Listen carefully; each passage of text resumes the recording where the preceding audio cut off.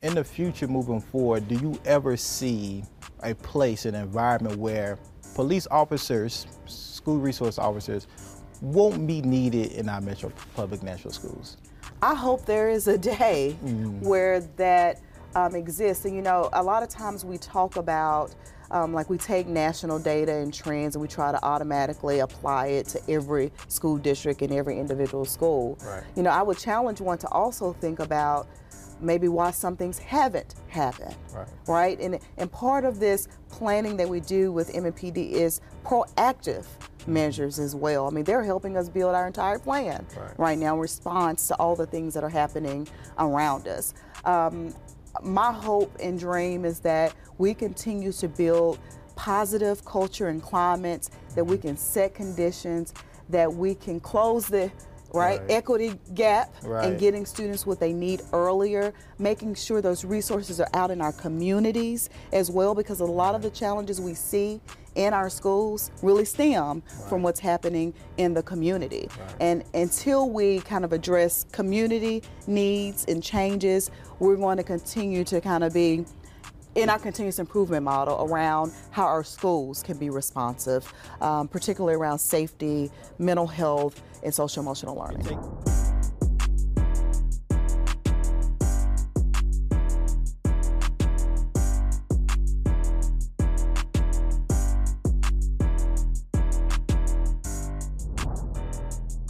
Welcome to another episode of Slice of the Community. I'm your host, Jerome Moore, and today we have the Director of MNPS, Metro National Public Schools, Dr. Adrienne Battle with us. How you doing, Dr. Battle? I'm doing great. Great to be here. It's great to have you here. Let me go ahead and give you your flowers now. You've overcome, you've maneuvered, you have really done amazing things over the last couple of years since you became the director, from interim to officially being director. So I want to go ahead and give you your flowers and congratulate you right now for just an amazing job in keeping MNPS afloat and keeping morale high. Well, thank you. I appreciate that. First of all, I appreciate the invitation to be here. I'm looking forward to our conversation today. And, you know, it's been such a humbling, just honored opportunity to serve the district that prepared me as a young student. But I must say, you know, I'm serving as the director of schools or superintendent, as I'm often referred to, but it takes the whole team. It takes the community. And I'm just blessed to have such great people that I work with and awesome students that I get an opportunity to serve. And so I want to start like right at the fundamental level because you're just not a director, right? You're a whole individual that have other things going on in life. So I want to talk about the people that champion you, the people that gives you that motivation to keep going or inspires you to take on new challenges, that family support, that peer support. Who are those people? What does that look like? Oh my gosh, thank you so much for even entering into that space because I definitely wouldn't be who I am today without my support system. Means the world to me. You know, I'm reflecting back on my journey and, you know, becoming director of schools. A lot of people didn't know that I had just given birth to my first son. Wow. I think coming in as interim, I was expecting my now youngest son. They're both now respectively 5 and 3. Okay. But I'm a mother. I am a professional educator. I'm a sister. I mean, I have 2 brothers who support me to the end and back. My mother, of course, I give her all the kudos and thanks because she has just pushed me and supported me along in my life. My husband, who is also a professional educator, who supports me greatly. And because I'm a native Nashvilleian, I have to give a kudos to my entire family, who, for the most part, lives here in Nashville, serves as a support system to me, to my family, are truly advocates, have supported me from day one when I aspired to be an educator. My friends who I grew up with, just this community. I mean, Nashville has been very supportive of me, even before being a director. But quite frankly, being a female superintendent, you know, and we can talk a whole lot about the stats and what that looks like, but it requires a support system. Undoubtedly, we have the chops to get the job done, but as a mother, sister, daughter, wife, it requires a support system. Right. And again, would not be in this position where I am today without their full support. Right, and I want to talk about that a little bit. Being the first woman in this position, and then being a black woman at that, adds a different type of layer underneath that. What does that mean to you personally, especially from those who might be looking outside in and have inspiration of being an educator or a director, or just knowing that it's possible that it can be done as a woman and as a black woman? Yeah, I mean, let me be clear, and I share this with our students all the time. You can be whatever you choose to be, whatever you aspire to be. And it's important, I mean, the significance of being the first product of Metro Nashville Public Schools, serving in this capacity, being the first woman ever to serve Metro Nashville Public Schools. I mean, in my time in preparing as a professional educator, I didn't see those two things, right? And in some ways, it can limit you in what you envision for yourself because you've not seen it happen. And so I hope my journey and my commitment to opening doors and to inspiring other African American females on their respective journey. I hope it's education, because that's the thing I do every day, but whatever it may be, that they too can achieve their dreams. And my dream originally was to be a professional educator. And just thinking about the impact I was having over time, my only desire was to have greater impact. And when you're in this work, it's selfless work, it's hard work. If you stay focused, those pathways of success will continue to build for them. I mean, as an expecting director of schools, just having conversations with women from all backgrounds, right? Just the conversations around we can too. Right? We don't have to be limited in certain roles and positions. And we know, if we're looking at the stats and the data here locally in the state and nationally, I mean, women are woefully underrepresented. And when you think about African American women, I mean, that number is even smaller. And so I hope that through my work, through my passion, I can continue to inspire others to be that professional educator at the top, but also to be a great wife and mother and sister, whatever capacity. And Nashvilleian. And Nashvilleian, there you go. I mean, I'm extremely proud to be the first Native Nashvilleian serving in this capacity. I want to talk about that transition a little bit. Some would say before your transition into this director role, it was a little low point, melancholy kind of feeling around MNPS. About like who was going to be that next director. A lot of challenges, a lot going on. What ultimately said, yes, I want to see this, I want to take on this challenge, or maybe I see opportunity? Yeah, so. This is 2019, right? 2019. April of 2019. And, you know, transparently, I've been serving in the district for quite some time. Fortunately or unfortunately, I've seen several directors of schools kind of come and go. I've been able to observe all the politics around it. And naturally, when you're about our kids and giving them what, you don't really want to enter into the politics of education, right? I mean, you're about the work and getting it done and getting outcomes. And so it wasn't kind of a pursuit for me as far as being the director of schools. But we're in a place where, quite frankly, it was just praying to do God's will and not my own, not to go too spiritual on you, but then there's this space of if not you, then who? Right? I care deeply about Nashville. I care deeply about our young people. Almost my entire career has been spent in Metro Nashville Public Schools, and I know the aspirations of the capabilities of our students. I know the greatness in our teachers and our staff, and it was an opportunity to say, let's shine. We can get this done. Is it complex work? It is. Is it going to take some tough skin and some long days and nights and weekends? It will.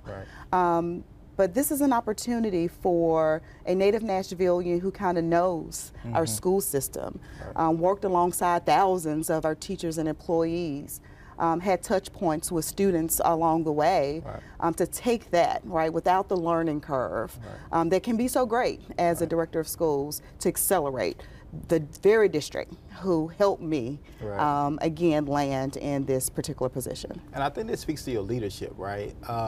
And leadership can look different for many different people. People evaluate leadership differently. They exercise their leadership differently. And so I want to get into like what steps along the way, right? During your whole tenure as a teacher, you know, you won so many awards just in education in general, impacting education here in MNPS. What are some of those things of like leadership lessons or just little gems that you learned that prepared you for the position that you're in now as director? Yeah, I mean, I think the first thing I think about is just my journey in general. Like, I knew as early as 3rd grade, again, my parents argued with me much earlier, we knew, maybe that's as early as you remember, that I wanted to be an educator. Okay. We knew that. I studied education. Even in high school, I was a part of the education childcare program at John Overton High School. Went off to college, studied education. Although I went on an athletic scholarship, I knew I wanted to come back and teach in Metro Nashville Public Schools. I served in multiple capacities. For me, it was about that lifelong learning. Right. I've just always been a learner. And that's something that not only my parents and my family poured into me, but all the teachers and support staff that I interacted with as a young person growing up. And I was always in awe by their ability to inspire, pour into me and my friends and my other classmates. And it was just like, it just felt like magic to me. Like, how do you, and so it led me to really studying like the art of growing students, but also inspiring others, particularly adults, to respond to the need of our students. And so studied multiple positions from teacher to principal to coach and assistant superintendent or community superintendent that all prepared me for the role. But when I think about the adults in my life and the leaders I experienced, they cared about people. Right. They empowered people. It was never about them. It was about the vision and executing on that. And so it's those nuggets that really inspired me to stay focused, stay in the profession that I love, and continue to give back. People will see your position as being a very powerful position, you know, director, superintendent of all Metro Nashville Public Schools. What is your definition of power, and how do you use this quote-unquote power to make sure you're doing all those things, being a good leader, empowering people, giving people opportunities, creating chances, being a representative for those who may want to be future educators?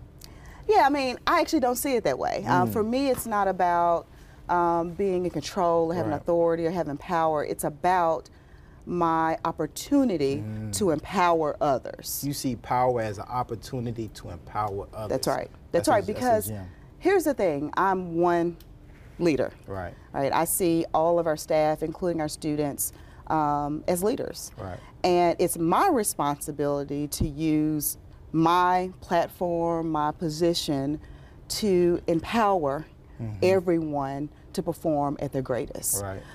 And so it's not about me. It's about how can I set a compelling vision?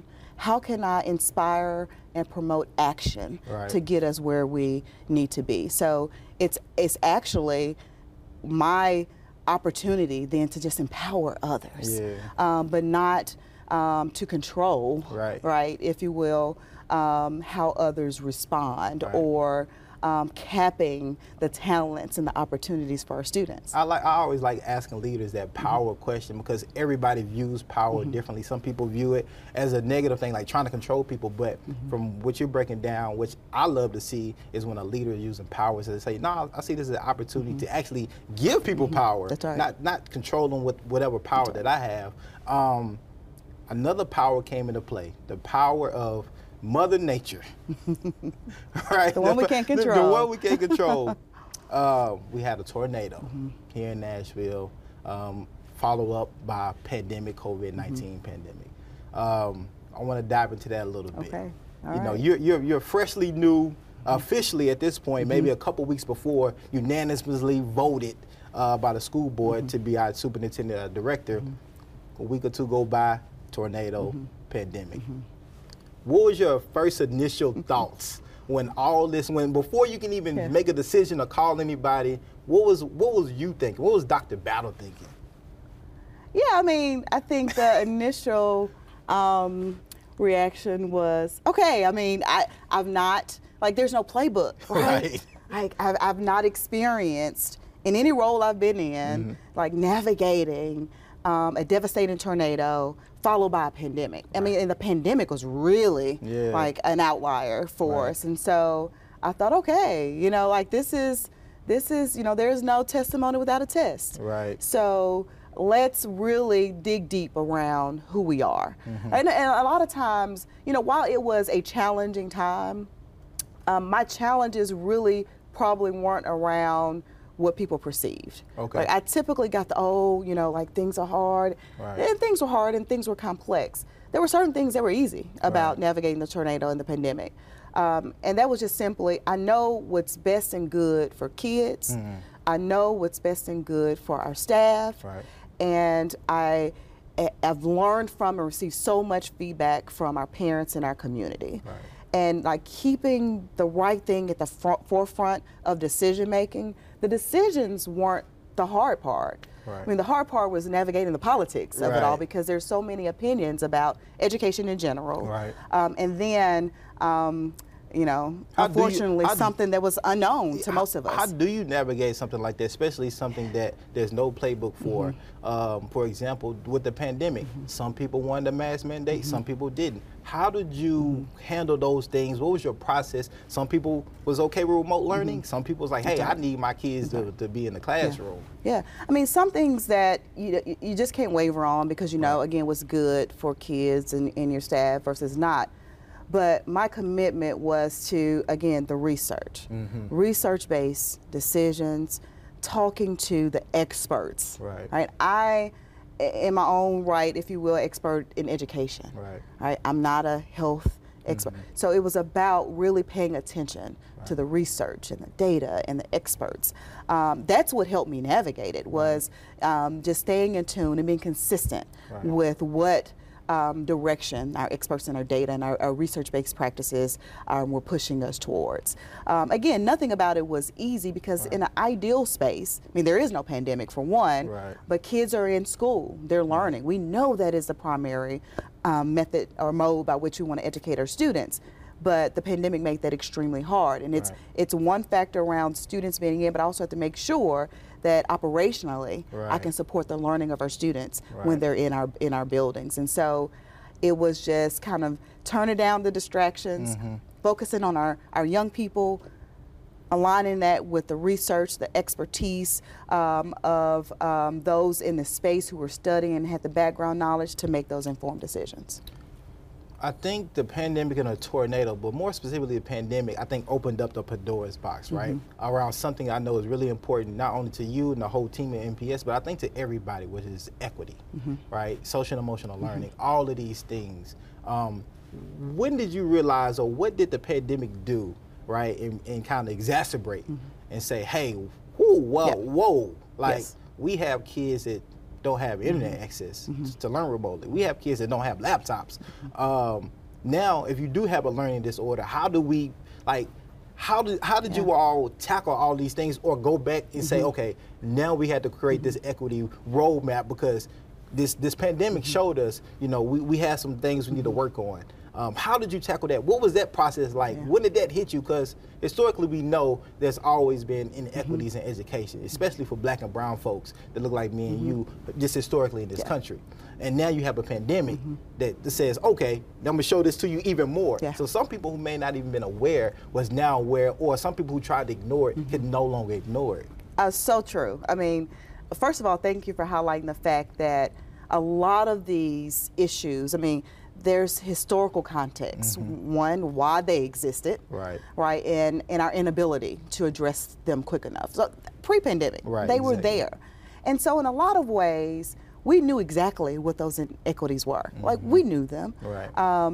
We have been a district that's been woefully underfunded, like many districts across the country. And so while the pandemic was hard, there was some good that came out of the pandemic. Let's talk about it. Yeah, let's talk about it. So now we have so much conversation about the inequities, We're virtual, we're at home, We could not open the physical doors of our schools. Our students don't have the technology that they need. we'd been dreaming and talking about and planning for one-to-one technology for over a decade. Right. Had not been able to execute on that because of funding sources, the investments were not there.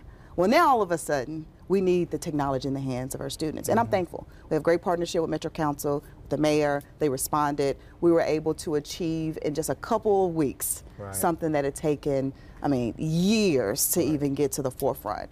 When you're talking about food insecurity, right? When you're talking about housing insecurity, when you're talking about the mental health needs of our students and their social emotional learning competencies. Now all of a sudden, you know, we're seeing it at home, right? And parents, I thank them because I know the struggle and the impact it had on families. But now we're able to see, you know, we have a front row seat to what's happening and how complex it is when we're talking about educating our young people. So I think that's some good that came out of this. Let's talk about the value of our educators and our bus drivers and our nutrition services work. Yes, they responded. But now we see that there is a great demand, and quite frankly, it started with the tornado, and it increased and accelerated throughout the pandemic. We now have this response as our schools being the hub of our community. Right? And so if we're the hub of the community, and we have a responsibility to respond to all the community needs, then we should invest in that same community with or without a pandemic. And so there are some things that I look at as pandemic keepers. Our goal now is to be better than normal. We're not trying to return to the state we were in 2019. We're trying to learn from what happened, eliminate those inequities. Right. So we're talking about technology. We're talking about right now we've invested in providing meals for every student, no cost. Breakfast and lunch. Why are we just in 2022 getting to this space? We're talking about now having direct services provided to students in school, where we're not hoping and wishing there's some community connection out there. We're working with our community partners to come in. I mean, we're expanding in so many different ways now that we have these advocacy centers and peace centers, in our schools, so that we have a direct response when a student becomes unregulated. We're adults. It happens to us. So we have to have the supports in our schools so we can have those conversations. There were also some unfortunate conversations that came through this platform throughout the pandemic. Right now we're challenging the books in our classrooms. We have this rhetoric around critical race theory. I mean, you name it. Now we're talking about you know, the value of our teachers, and we know good and well that our teachers have been the core, the backbone to our city, to our country, and preparing every student for every industry, as adults and in their professions. And so lots of conversations about the inequities, but now we're in a space where more people are paying attention so that we can actually do something about it. We're closing the gap, but we're not where we need to be. How can community be a part of that, closing the gap? Because again, it's like, this is just not about students, it's about also guardians and parents that are sending their kids to these schools that, you know, that we want to be great, that we want all of them to be award-winning schools, right? How can community be a part of that? And is there any kind of rhetoric that hurts that, that comes out of the community, misnomers, myths, or whatnot that you can touch on? Listen, I will be the first to tell you that in this thing called education, teachers, superintendents, principals, counselors, name the role. We cannot do it alone. It takes strong parent engagement, family engagement. It takes community partnerships. It takes community leaders. It takes everyone really marching to the same tune. Like, we need to be clear about what we want to be true about at least our young people here in Nashville. But it takes that public-private partnership. Like, our doors are open. We want the partnerships, even if it means reading to a student, even if it means serving as a tutor in our accelerating scholars program, even if it means being a guest speaker, even if it means if you're out and about midday and you see a young person who should be in school, ask them where they should be. Because it shows that our community cares about them and we're invested in their educational opportunities. I mean, on the other side, as you mentioned, it can be unhelpful, particularly when you hear conversations about what one assumes to be true in our schools, particularly when, you know, you follow up and you've not even been in one of our schools in 20 years. Like, come in and see and be a part of the solution. It is so unhelpful to just create narratives, to have a platform for whatever reason.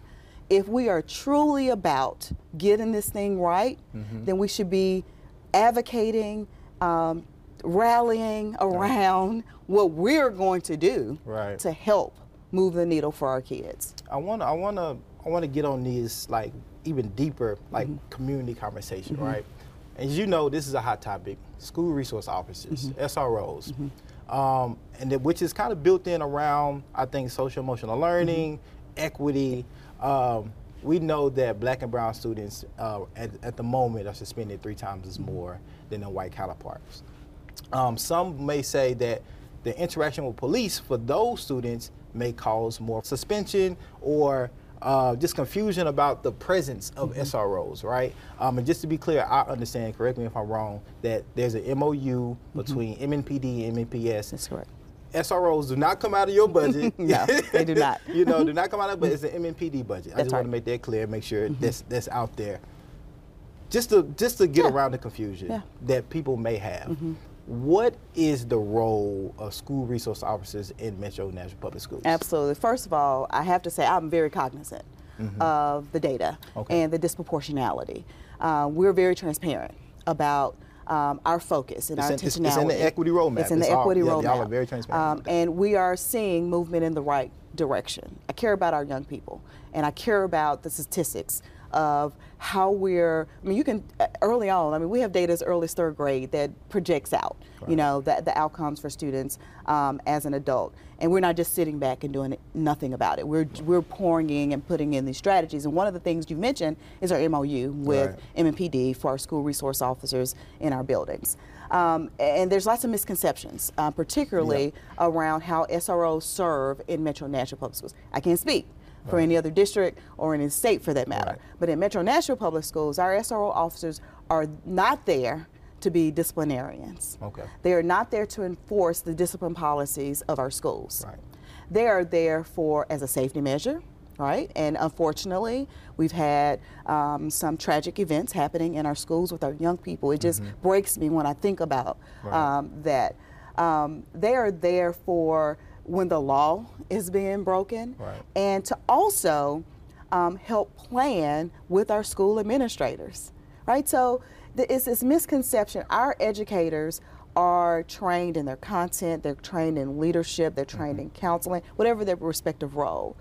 MNPD has been a great partner, and I'm very appreciative to Chief Drake and his responsiveness to the needs of our school district to come alongside us and help us create safety plans for our buildings, help pressure test those safety plans, and in the event of an emergency, actually be there to respond. Right? So it's about that extra outlier support. I mean, I'm a previous principal, and I've worked hand in hand with our school resource officers for many, many years.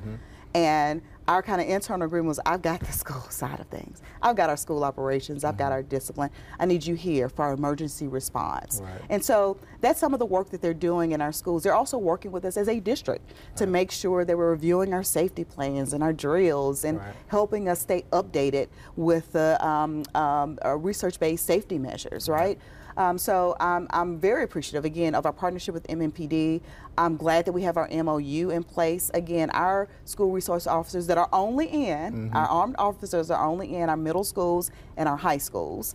Not elementary. Not elementary, not elementary schools. And again, very cognizant of that pipeline and building strong, positive relationships from the beginning. But they're there to help with particularly our external plans, but they will respond in the event of an emergency. But that MOU really outlines and dictates what that looks like inside of our schools. In the future, moving forward, do you ever see a place, an environment where police officers, school resource officers, won't be needed in our Metro Public Nashville schools? I hope there is a day where that exists. And you know, a lot of times we talk about like we take national data and trends and we try to automatically apply it to every school district and every individual school. Right. You know, I would challenge one to also think about maybe why some things haven't happened, right? And part of this planning that we do with MNPD is proactive measures as well. I mean, they're helping us build our entire plan right now in response to all the things that are happening around us. My hope and dream is that we continue to build positive culture and climates, that we can set conditions, that we can close the equity gap in getting students what they need earlier, making sure those resources are out in our communities as well, because a lot of the challenges we see in our schools really stem from what's happening in the community. And until we kind of address community needs and changes, we're going to continue to kind of be in our continuous improvement model around how our schools can be responsive, particularly around safety, mental health, and social emotional learning. It's a wraparound of a lot of different services. I think, as you alluded to before, whether it's housing, food insecurity, education, what's happening at home, all of these things. I'm glad that you was able to really unpack that for, because I think there's just a lot of narratives of people who, as you said, maybe haven't been to school or just seeing what's happening nationally. But I do want to talk about some of the things that happen nationally and how that kind of changed the environment of school is, unfortunately, school shootings, right? How has that changed emergency preparedness and being ready for that? Yeah, you know, and I think I've spoken very publicly about this. We're going to do our part, right? If that means training, if it means resourcing, the conversations we're having with our students, we're going to do that within reason, because I also understand my demographics and the students who look like me and you, as you've already mentioned. 41%, I think, something that's right, like that. That's right. And so we're going to implement policies, procedures, and safety measures that protect them on both ends, right? So we're going to do our part. What is really needed is a national state response to what's happening. And I'm going to be quite blunt when I say this. We're not handing out weapons in Metro Nashville Public Schools. Right? We don't hand them out. We respond based upon what shows up in our learning communities. And so we need to be thinking about the laws that allow these weapons to be in hands of individuals who are sometimes incapable of making proper decisions, in the hands of our young people who legally should not have them, the types of weapons that our country allows, We have a new state policy that allows for more weapons to be in our communities. Our schools are here to educate our students. Part of our responsibility is to create safe learning conditions. So that's been a part of our DNA for years. Based upon what's happening across the country, we are responding, we are tightening and stiffening some of those protocols and making sure we have the technology to be responsive. But I continue to call on our lawmakers who have the authority, the power, to make a change, to do so. That speaks volumes to our young people. They hear, they listen, they know the conversation, right? And so we need that type of leadership that will help us get where we need to be. And don't get me wrong, there are lots of leaders out there that are fighting every day to get movement in this space. But we're going to continue to do our part. If that means us revising, revisiting our plans, we're adding a new role to our elementary schools this year. We're in that process. But again, I'm calling on the community to help us respond, because we find them, we don't hand them out. We find them, and I'm not going to shy away from whatever data or metric is out there about us finding weapons, because that means that a child is safe, no one is harmed. And I keep empowering our team, follow our procedures. Students follow our procedures. I'm proud that students are reporting. Teachers are following protocols. Our staff members are following protocols. And principals are not shying away from saying, not on this campus. We're gonna create the safest conditions that we can. Another national thing in our state, you know, there's a slippery slope in our state on this with our lawmakers, but our gay community, right? When it comes to bullying, harassment, gender identities. How's MNPS responding to that, especially around the social and emotional learning side of things, and making sure those students who identify with their community are still treated the same, creating that equity environment? Our mantra in Metro Nashville Public Schools is every student known. We want to know you. We value you. We're going to support you. We see you. Right. Okay. And our student services department has led an initiative around MNPS for all. Our school board is leading the way on our resolutions and our policies that are inclusive of every student that we serve.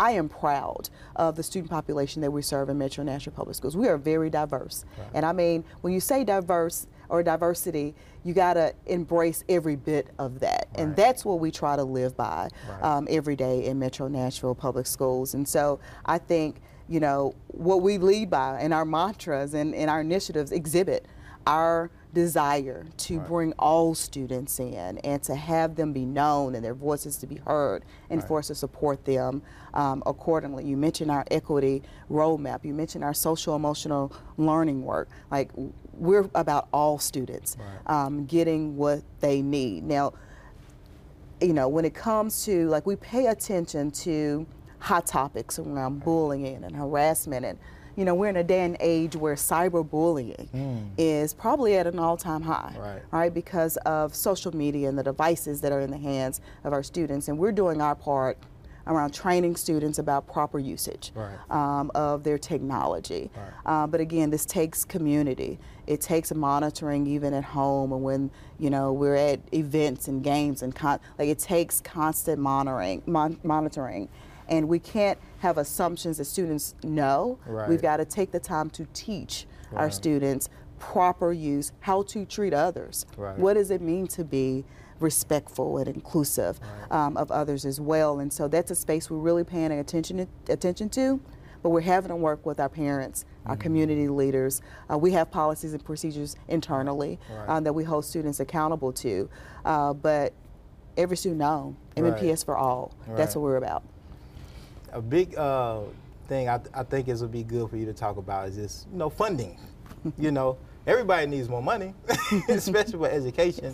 But, you know, we have been able to increase pay for our teachers, staff, and things like that here in MNPS, which is, you know, we needed that money. We needed those funds. However, you know, some would say we're kind of underfunded from the state side, right, which creates more challenges, budgetary challenges for you, you know, and for our city. How do we fix that? How do we maneuver around that? How do we pivot those financial challenges? Yeah, I mean, great question. When you think about fundamentally the investments in school districts, like in theory, right, the majority of investments in school districts should come from the state. It should be about a 70-30 split between state and local. And I mean, federal is usually a very small percentage, 1 or 2 percentage points of the overall budget. And in Nashville, and I'm specifically saying Nashville because this is not true for most of the other districts in our state, it's flipped, right? So our local government funds about 70% of our budget, and the state 30%. Funds about 30%. And you know, there's all kinds of reasons why we've shifted from BP into TISA, and we could talk about the fiscal capacity of Nashville. Regardless, the needs of students in Nashville, matter. And so, you know, there is a need for advocacy and recognition that from the state level, we have to meet the unique needs of our students here as well. But again, I'm thankful for the partnership with Metro Council, with the mayor, that the last 2 budget cycles, we've had historic investments. It's helping us close the gap. I mean, we've been so woefully underfunded for so long that I can't say, again, we're where we need to be or that we've accelerated beyond that point. And so what really needs to happen in this space, and we're taking the lead on some of this. We've changed the way in which we budget. We no longer kind of hope and wish, just put a number out there and hope and wish. We are very transparent around our theory of action. Here's where we are. Here's our ideal space. This is what investment is going to take for us to get there. And then we hold ourselves accountable for moving the needle in that direction. Large-scale change doesn't happen overnight, but we should be able to progress monitor that we're moving in that direction. It's going to take advocacy, particularly at the local level in Nashville, to just at the state level, them understanding the needs of Nashville.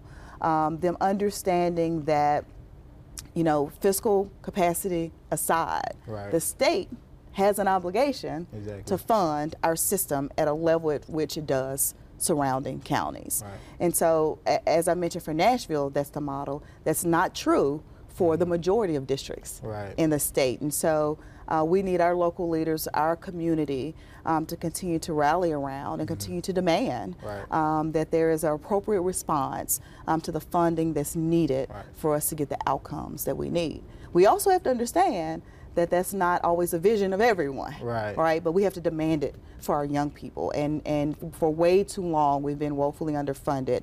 We need our city leadership to continue to invest, but we also need the state to invest in our young people as well. Can I also mention, you mentioned teacher compensation. Yep. We now have the highest paid teachers across the state. That is something that we have worked for some time towards. We had a significant investment in our support pay, even established a new pay scale for our transportation department and others. I mean, we have significant investments happening right now to lift the value of our employees who pour directly into our students. So when you think about compensation, sometimes we think about it as an adult. The majority of our budget is our employees, right, who work daily, directly with our young people. So we're proud that Nashville is recognizing our educators, Team MNPS, in the way that they should. We've made a huge step forward, but we've still got a long way to go. Now, keeping the public schools, is there budding financial competition or even resources between public schools and charter schools?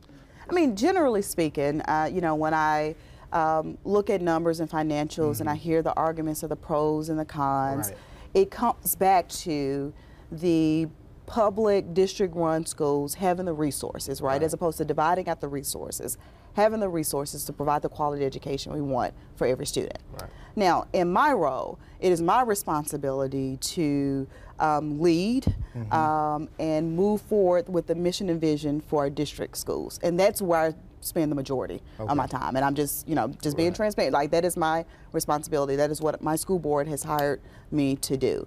And so I don't often get too deep in the weeds around that. But when you just look at financial models, that is where the argument comes around the pros and the cons.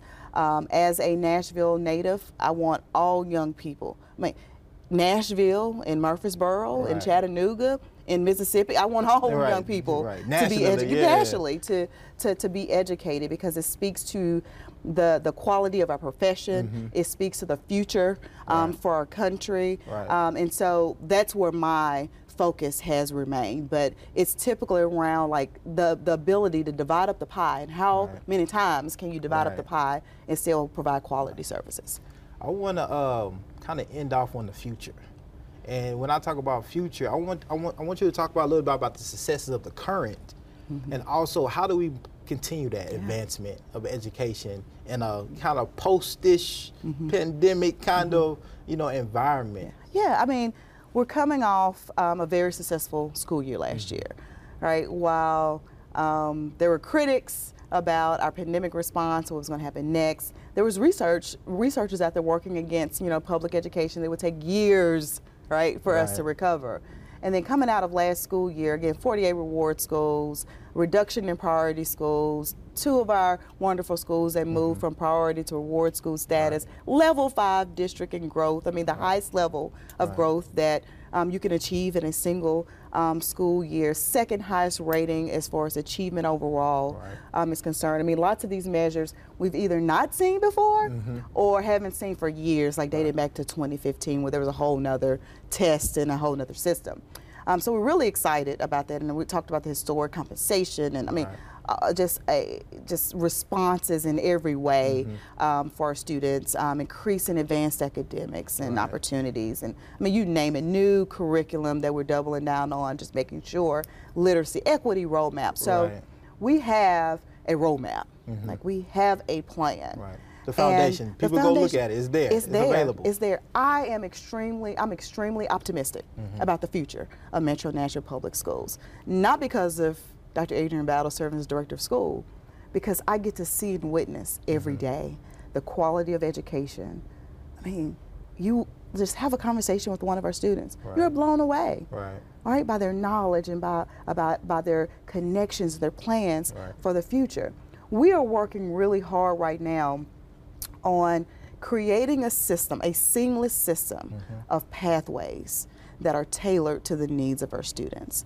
So we're launching an initiative from birth to kindergarten. Oh, wow. Right? We have another initiative on the other end called University MNPS, where we're trying to create seamless pathways from the time a student enters this world in Nashville Right. to the time that they move into post-secondary and career opportunities into the workforce.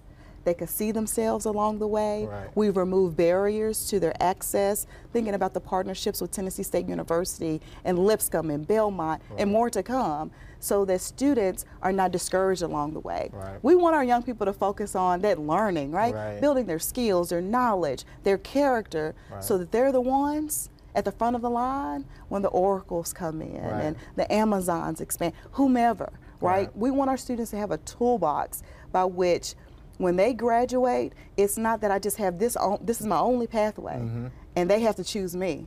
We want our students to have control over that. They will choose them. And so the future is bright for Metro Nashville Public Schools. Anything that you want to avoid in the future? Distractions. Okay. Right, like my board and I talk about this all the time. My administrative team, I talk to our principals about this all the time. Everyone, turn down the distractions. Turn them down. If we can, as a community, focus on what we want to be true for our young people, Nashville, Metro Nashville, it's our North Star to become the premier large school district in Tennessee and beyond. That is achievable. Right. We're already achieving Right. that in a lot of ways. Right. We've got to turn down the distractions. If it is not a conversation that helps us move the needle around getting our students where we need to be, it's a conversation that we don't need to have. If it's about a community partnership that doesn't help us point arrows in the direction that we all envision for our young people, we need to have a different conversation. Right. We need the support and we want the help, but the conversation has to be grounded in our young people. Nashville is primed, it's ready to provide what's necessary for our students. It will take this community, rallying around them, making sure we have the investments, make sure we can attract and retain the best and brightest talent right here in our district. I'm a native Nashvilleian, I'm here. I'm here for the long haul, for the fight, for the complexities, for the opportunities that I know will be before us. Well, thank you, Dr. Battle, for having this conversation with me. I think people are going to appreciate this. It's going to appreciate your candor, your transparency, and I appreciate you and the job that you've done thus far. Up until 2026, we're going to manifest it. It's going to be all greatness. Received. And again, thank you for your time. Thank you. And continue the great work and continue representing for other women, black women, and just people all over the world that may want to be educators one day as well. So thank you. Thank you. And thank you all for watching another episode of A Slice of the Community. Check you out next time.